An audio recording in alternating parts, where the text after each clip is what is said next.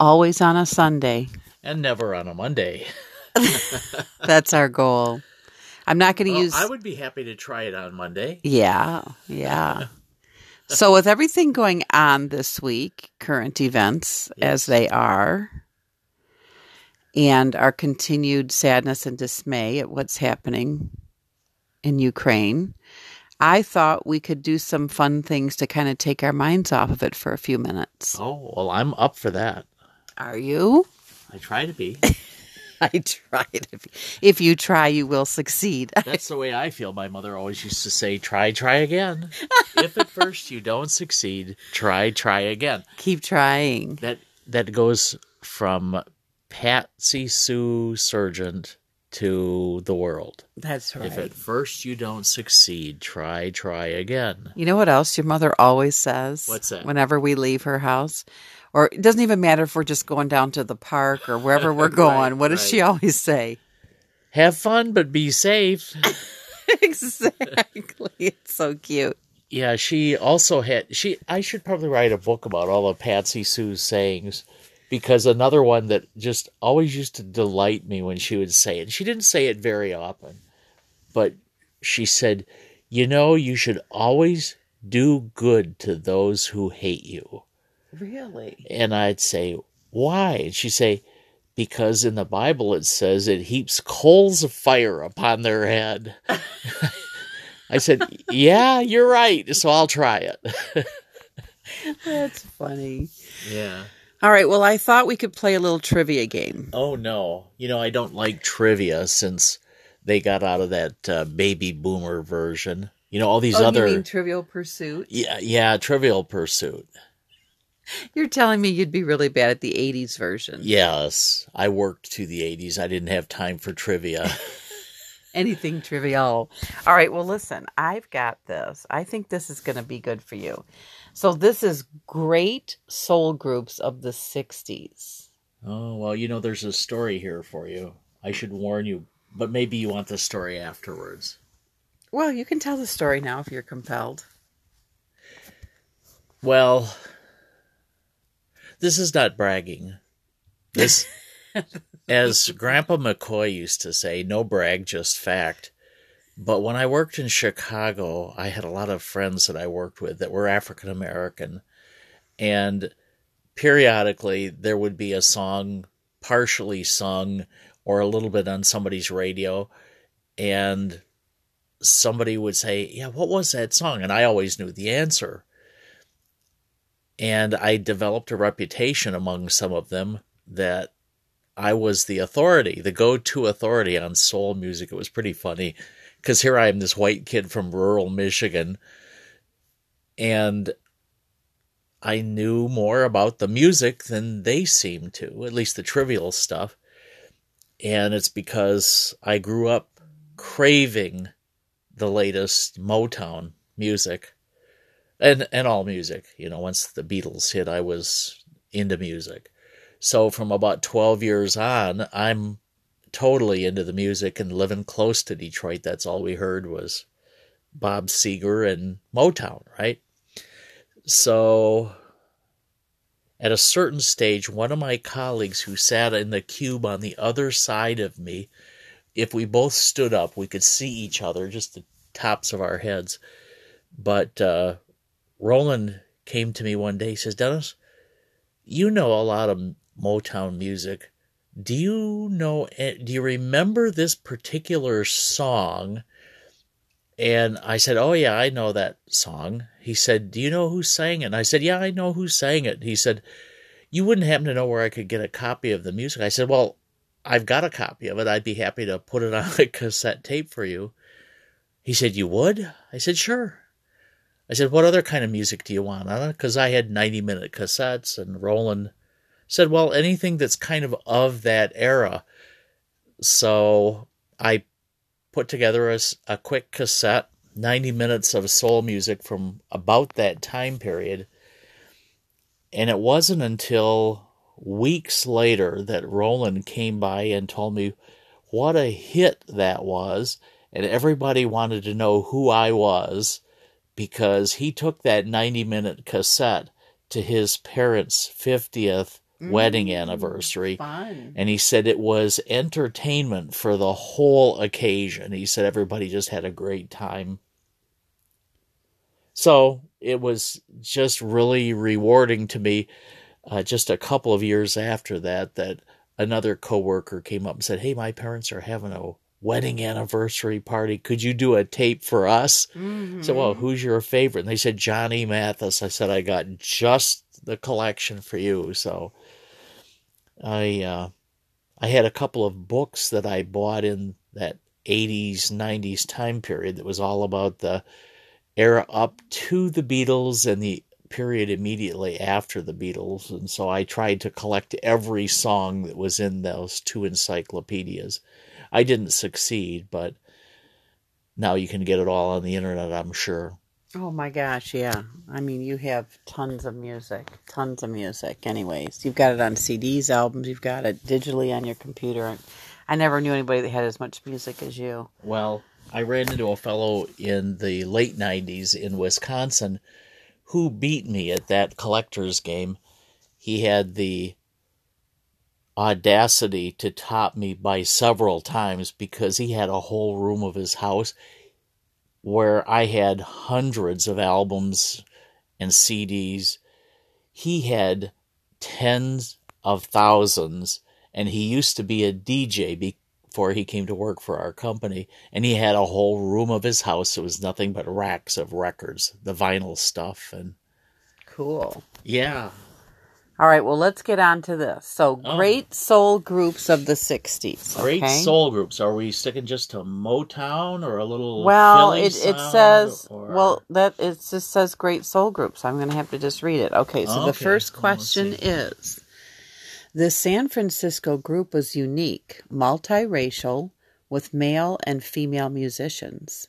They broke new ground with hits like Hot Fun in the Summertime and Everyday People. Yeah, that's Sly and the Family Stone. Oh, God, you yes. You gotta have a tougher one than that. I love them. We've seen them downtown Detroit. Yeah, minus Sly. I danced the whole time. Minus Sly. It's sad what happened to him, but... Yeah. What a great group. Great. They were absolutely groundbreaking. Yep. And they were featured in that documentary that we watched, that Soul Summer documentary that we watched from Summer of Soul documentary. When was that? Highly recommend it. Was that in the 60s? That was the same summer as Woodstock, so that was the summer of 68 and 69. In New York City at Central Park. Yeah, right around that same time. That's a great documentary. No kidding. Okay, so here's another question. This group performed together from the early 60s. They were a Motown act, probably the original boy band that are still popular today with young girls. Their earliest hits included ABC and The Love You Save. Oh, stop. The lead singer went on to tremendous success as a solo act. The Jackson act. 5. Woo! ABC. I never Talk thought about of them 1, as... 2, I know 3. that was their label, but I didn't think of them as Motown because they were from Gary, Indiana. Well, then they were maybe more of a Chicago sound. Well, in later years, their music did sound a lot like Chicago music to me. Mm-hmm. But I did not like the Jackson 5 for one reason only, is I thought it was child abuse for Michael Jackson at such a tender age to be out there acting and singing songs about concepts he probably didn't know anything about, like love and relationships and all that. It just was tough. All right, let's go on to the next question. Number 3. Okay. They were one of the best and most successful Motown girl groups.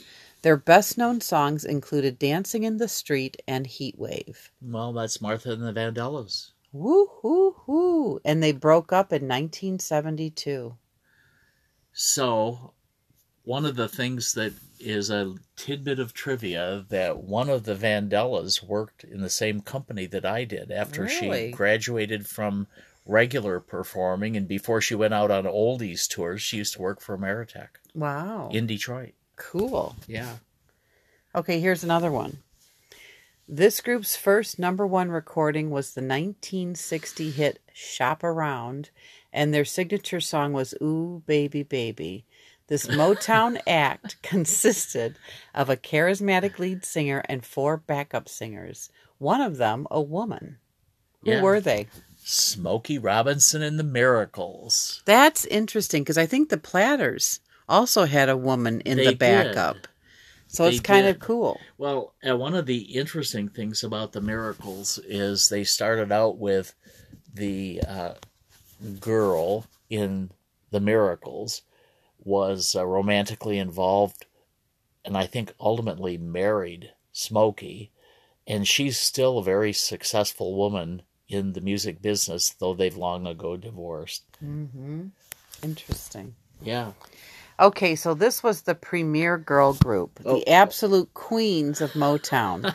The lead singer was a diva with charisma. That's too easy. I thought you said this was trivia. Their list of hits is a long one. Where Did Our Love Go? Baby Love and Come See About Me. Come where see did our about love go? Me. Oh, there it is.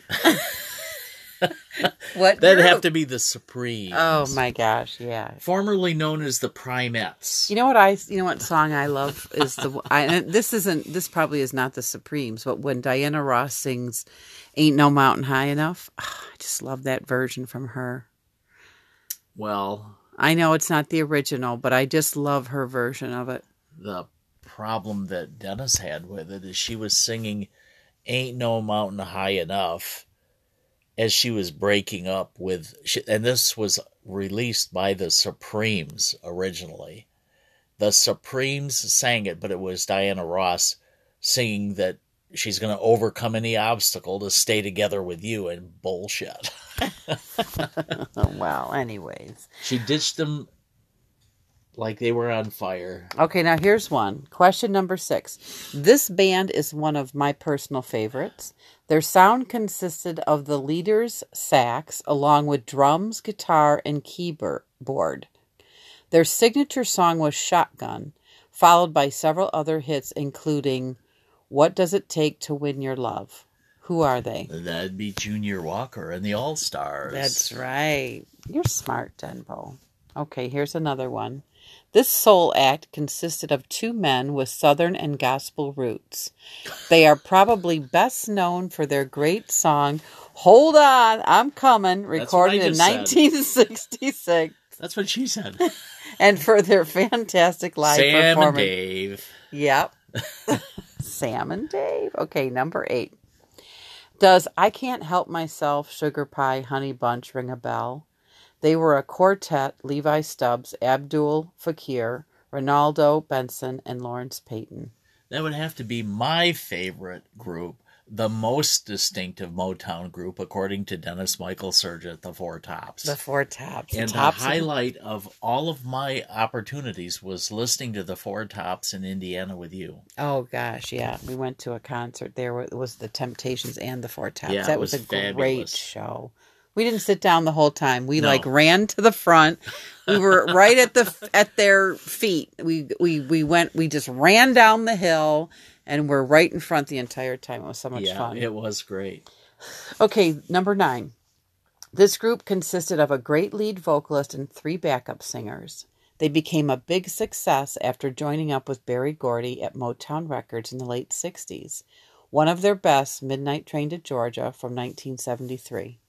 Oh, that would be Gladys Knight and the Pips. Oh, God, that's such a great group, too. Yeah, yeah. And I love Gladys. Very recently, I heard on Sirius XM on the Beatles channel, they had a little thing about how the Beatles were influenced by Motown music, and they had an early Gladys song that was just fabulous. And then they played the Beatles song that it inspired, and I forgot all about the Beatles song. I was so inspired by Gladys's performance. And, of course, the Pips, her brother, and others. All right, here's the last question, number 10. This great group was among the most influential in the soul R&B genre. They came from Detroit, as did so many other artists of that time. They were famous for their slick dance moves and fine suits, as well as their distinct sound. Their number 1 hit was My Girl. Well, that'd be the Temptations.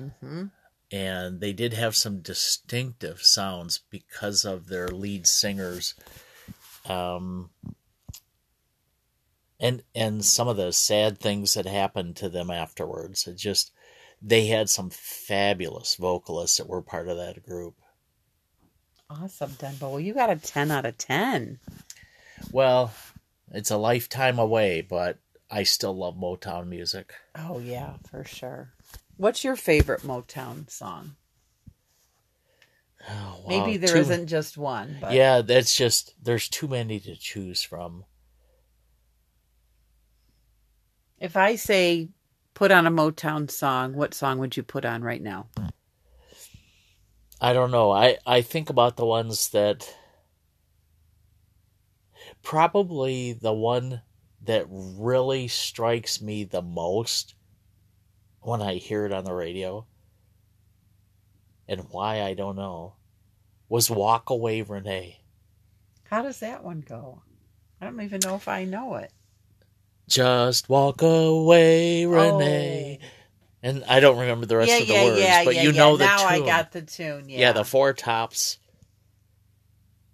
And they had several others that were, really, at that time period, I was learning to drive or getting to drive. And so and I spent a lot of time walking home from school, listening to my little portable radio. I think we might have talked about when I got that for Christmas one year. So it was a time period when I was really zeroed in on music. What about the song by the Originals that we both love? Oh, yeah. Talk about that song, like how surprised you were that I knew that song. Well, I'm not sure I was the one who was most surprised, but you had, I thought it was Michael Bolton. You said it was... Oh, no, I have zero Mike. Just make it clear, I have zero Michael Bolton in my collection. I have like real singers in my collection, and okay, so it was Michael McDonald. So it was a solo album. You were listening to... Ooh. No, that's Baby Baby. This was Baby I'm For Real. Baby I'm For Real, yeah. And Michael McDonald was singing it. And you were listening. We were listening to it. And I started to sing the words in tune, which I don't get to do very often anymore. That was weird. I was singing the tune, and you said, "Do you have this album?" I said, "No." I said, "I have it on by the Originals." And you said, "Who are the Originals?" I said, "The Originals." That's the name of the group. I remember that. And they were from like 1969 or 70. They were right at the tail end of the really best Motown music.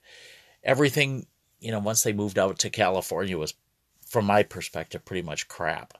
But this was like the best vocals. I mean, they were, dare I say, as good as the Four Tops or the Temptations, but they came too late to be part of that big wave. And they were kind of the milestone of everybody was moving to California. But the Originals were fabulous. I knew the words, and it very much impressed you. Oh, I know. I was like, and then you're like, I just remember like going, what do you mean the Originals? Like, the original what? You're like, the group called the Originals. I'm like, oh my God. Yeah, I had no idea. They also It's kind of like now when young kids hear a song. Yeah. They're hearing remakes from different people like Anderson .Paak and Bruno Mars have put out an album with a bunch of covers of music that was done a long time ago. And so for some of these young kids, it's the first time they're hearing it. But for us, we're like, oh yeah, we know that song or whatever. Yeah. So that was my experience when you started singing that song. When we were listening to Michael McDonald, and I'm like, how do you know this song? You don't even listen to Michael McDonald. So it was good, Dembo. Well, the Originals also had another really great song called The Bells. Mm-hmm. And the part about it that I thought was so cool was their vocals mixed with just a little chime that was played in the music. There were always these really interesting things that the Motown musicians did that really made each song stand out. And, like Dancing in the Streets was another one that was really remarkable. Other groups did that song, But I always appreciated theirs because it not only kind of pulled the trigger on some of this youth movement. I mean, kids that were black, white, Hispanic, Asian, whatever, were just kids that related to each other through the music. And I think it was like 9th or 10th grade, that was the theme of our float for homecoming, was dancing in the streets. Oh, that'd be a great theme. Yeah, we had a float made up to look like a street with everybody on it dancing. It was pretty simple. I mean, you can't do a lot with that thing. I remember making floats in high school. That was a huge thing. Oh, yeah. Every class, freshman, sophomore, junior, senior, everybody, somebody knew somebody with a trailer, and you spent weekends. It was a farm trailer, and we lived in farm country, Yep. so it was easy to come by. But we would spend weekends working on that float and go in shifts. And I remember somebody had to design the structure with wood, and then they would Yes. put the chicken wire over. Yes. And then we'd be stuffing the tissue paper flowers in Yeah. there, pushing. I remember you had to push, so there's 4 sides to a chicken wire hole, right? Or Well, 5 there's sides. 6. Or however. Okay, Yeah. 6, Yeah. whatever. But we would have to take the little strips of tissue paper and push them in and out and twist them and then go around the entire circle and then Yeah. so every wire of chicken wire had to be filled in. And I think the little strips of tissue paper, they were like squares that were folded into a rectangle, but they probably were about 4 inches long, and you stuck them in and then twist them. I mean, that took hours of work. But nothing was as impressive as going to see the floats in Pasadena at the Rose Bowl. There was Sure. nothing. I mean, that's all organic. Completely changed No my tissue paper no there. tissue No paper chicken- on any well, of maybe those some chicken on wire. those floats. But yeah, maybe. But amazing how they use seeds and flowers and petals and everything organic. Unbelievable. Broccoli. One of the floats we saw one year had broccoli on it. So it's just so cool. But well, we digressed off of Motown onto the Rose Bowl parade. just a quick shift. It reminds me, as we're talking about dancing in the streets, the next year's float was Sugar Shack. Oh. And so we used the back of that float from the previous year. Nobody had used it on a farm, so we made a shack, and so it was Sugar Shack was the theme. That's so funny. Yeah. Good times, Denbo. Yeah. Well, this is wonderful, honey. So what should we do now? What else takes our mind off of all of this? Well, I keep thinking that I'd love to cook some of my favorite recipes, What's your best recipe? What do you think is your best thing that if you had to take somewhere, go somewhere, what would you take? Well, it depends on the occasion, I suppose. I always think of your chili because you make a no-bean chili. Yeah, I make a really good batch of chili, and my nephews and my brothers love my chili. Mm-hmm. And you've augmented your chili over the last few years to add in the New Mexican chili. Yeah, the green and red chilies powdered from New Mexico really do add a lot of depth to the flavor. Mm-hmm. But I've always used a lot of spice, and it's just this is new spice that I can get in larger quantities, which I use. My chili's quite red, but it doesn't have tomatoes in it. Right. It's red from the chili pepper. It's red from the chili pepper. I know Joe always liked it. You'd make a chili starter for him so then he could add whatever he wanted to it, vegetables and beans and meat or whatever. Yeah. Or sometimes they would make it meatless too, so. Yeah, well, okay, so your it had chili's meat. wonderful, but tell me something else that you love to make. Well, in my last decade or so of working, when there would be a potluck, I would spend a good portion of an afternoon and evening making my very favorite dish to make, aside from chili. And that's my gumbo. Oh, yummy. And I haven't made it since I met you. I don't think I've ever had it. Well, I'll try to describe the process and the ingredients. First of all, you start with an empty and clean Nesco roaster. You know those big roasters? Yes, it's in our basement. Yeah, we've got one in our basement. And you make sure it's clean, the lid's clean, and you set it aside. And then you take the 3 biggest pots that you've got, and you take the biggest of the 3, and you put just a little olive oil in the bottom. And then you fry some sausage. Andouille sausage is usually the best one to start with because it's got that peppery start to it. And you put in a little bit of bacon, or if you've got some ham that's pretty stout, meaning it's not so cooked that it's falling apart, you throw that in the bottom to get a little bit of that smoky flavor. Mm-hmm. And bacon works really good for that. Chopped up as much as you can, and if you can't chop it up enough, you can use a flat bottom spoon to chop it.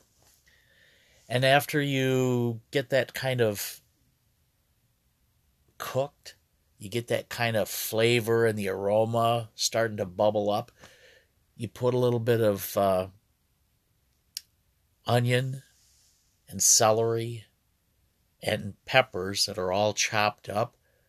You don't have to make them as fine as the onions are on a McDonald's hamburger, but chop them up so you could get 3 or 4 pieces on a teaspoon. Mm-hmm. So maybe the size of the tip of your pinky. But chop that up and put those in until they start to get translucent. And once you get them translucent, I like to push them to the side with the bacon and the ham,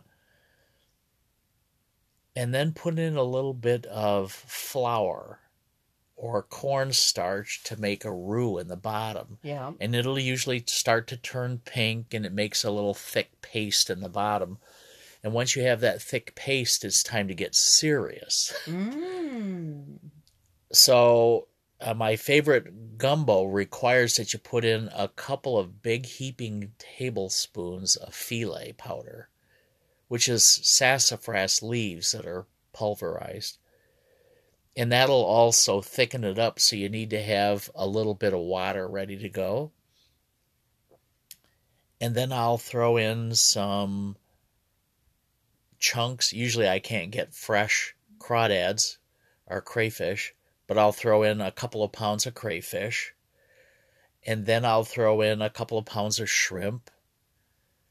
I'll throw in 2 or 3 chicken breasts and cook those in that melange of vegetables. Now, is there water added, like you said, to kind of cover these seafood? You want to add water as you're adding these other solid ingredients. Believe it or not, when I was in Chicago, I had a very ample supply of Polish sausage, and Polish sausage can be quite good in it too. Because of the garlic. Yeah, sure. Oh yeah. Polish sausage. Well, I left out garlic. Some of the other spices, like I put in a lot of onion powder, and I mean like 2 or 3 tablespoons, about the same amount of garlic powder, or if I had garlic cloves, I would mash up 3 or 4 cloves in the bottom as I'm making the bacon and such before I put in the onions and celery and peppers. But as you can imagine now, this is starting to fill up that pot. I would also put in a full tablespoon of cayenne pepper. So it would be pretty hot after you add that. And then I would put in about a half of a large bottle of red hot sauce. My God. So this added... I love red hot. This added lots of tang. Yeah, because of the vinegar. Because of the vinegar. But then came what was, to my mind, the secret ingredient, which was cumin. And I would put in just enough cumin. It wouldn't be quite as much cumin as I might put in my chili. It might be a tablespoon. And then I would add about a 1/4 cup of paprika. And after I had all those spices laid in, a little bit of black pepper. After I had all the spices in and I had the vegetables and the meats, I'd take the chicken breasts out and chop that up into bite-sized pieces, throw that back in. And then I would start adding canned tomatoes, or stewed tomatoes more appropriately, because they're smaller pieces. And then I would just start cooking that I'd have to move the meat into different containers. So I'd have at least 3 burners of the stove going hot with pans on them full of the meat and the vegetables. And I tried to, spread the vegetables and the meat out so it was kind of a third in each of the buckets. And as those began to cook, I would then turn on the Nesco roaster, and as individual pots, usually the smallest, would be done first. I'd pour it into the Nesco roaster, and eventually I would have it full of that. I'd have it full of What my about gumbo. the okra? I didn't hear you put any. I love fresh okra. Dare I forget the okra. You use fresh or do you use frozen? I used frozen okra. Nobody knows once it's cooked. Maybe some people do, but I forgot the okra. Thanks for reminding me. The okra was probably the last ingredient that I'd put in, even frozen. But once the whole batch is completely cooked, and I put it in that Nesco roaster, I would leave it on low and go to bed. And then I would take it to work the next day for the occasion and carry it in a wooden box that held the Nesco roaster and kept it from, if it slopped out of the edges, because it would usually be pretty darn full. And I would also, I left out one other minor ingredient, and that's just like about a cup full of rice. That also thickened it up some when you left it cooking overnight, so there'd be a little bit of rice in there. But this was something that people just raved about, and somebody suggested that we have a fundraising thing.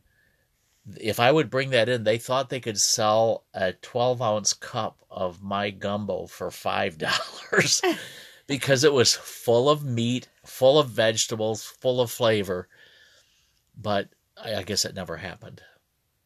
Well, it sounds yummy, Denbo. I love gumbo. Well, someday after we're more prepared for it, maybe sometime this summer I could make a batch of it. Yeah, because we could make it super healthy. I mean, it doesn't sound like it's got a lot of bad stuff in it. No. We could even, if we didn't want to use rice, we could use like the rice cauliflower. There's not enough rice in it to make much a difference. No. Yeah. When I Pretty made one it, cup isn't very much. no, it's not. And that's 1 cup cooked. Yeah. Not 1 cup raw. So, sounds yummy, Denbo. What's your favorite recipe to make? Oh my gosh. I have a bunch of them, but I'm getting ready for Easter because we're going to be having a family Easter get together. So I am going to make a leg of lamb, and then I'm going to make a whole bunch of vegetables. And I'm just looking up, I'm trying to decide, do I want the leg of lamb to just be roasted, and taken out at 130 degrees or 135 degrees, which would be medium for most people? Or do I want to roast it and then after it's browned, cover it and let it cook until it reaches about 200 or 202 degrees, so then it just like falls off the bone, which is, kind of like more like a braised leg of lamb. So I'm trying to decide which method. Do you have a preference? Well, you know what I always say about your lamb? What? It's not bad. You're so silly. I don't know where you come up with this stuff. That's hilarious. I hate lamb. I hate mutton. I hate. It's not leg of lamb is not mutton. Yeah. Leg of a sheep is mutton. Don't tell me leg that. of lamb is so yummy. I hate it all. Seriously, lamb I chops. told my sister I'm going to get 2 small ones, like 4.5 pounds each, and they're going to be. I want a hamburger. Succulent. Yeah, but you know get a what? half Isn't it pound. funny, Denbo? When we were dating, I made you my what I called my signature dating dish. Your Genghis Khan was my lamb Genghis Khan lamb chops. Yeah, which was a full rack of lamb chops, and you ate them with a big smile on your face. So I thought you liked lamb until you told me you didn't. I think you must have misunderstood what I meant when I said I wanted to eat your lamb chops. You're terrible. Well, anyways, I'm going to get spiral ham for you, and it's probably going to be Dearborn spiral ham because I like to keep it close to the D. So I won't go hungry. Right, you won't. Oh my gosh, you make me laugh. All right, well, more to come. All right, Denbo, thank you for Mordecai. Thank you for the fun and games tonight. We'll pick this up again next week. Oh, I hope so. Okay, I love you. I love you. Kisses. Mwah. No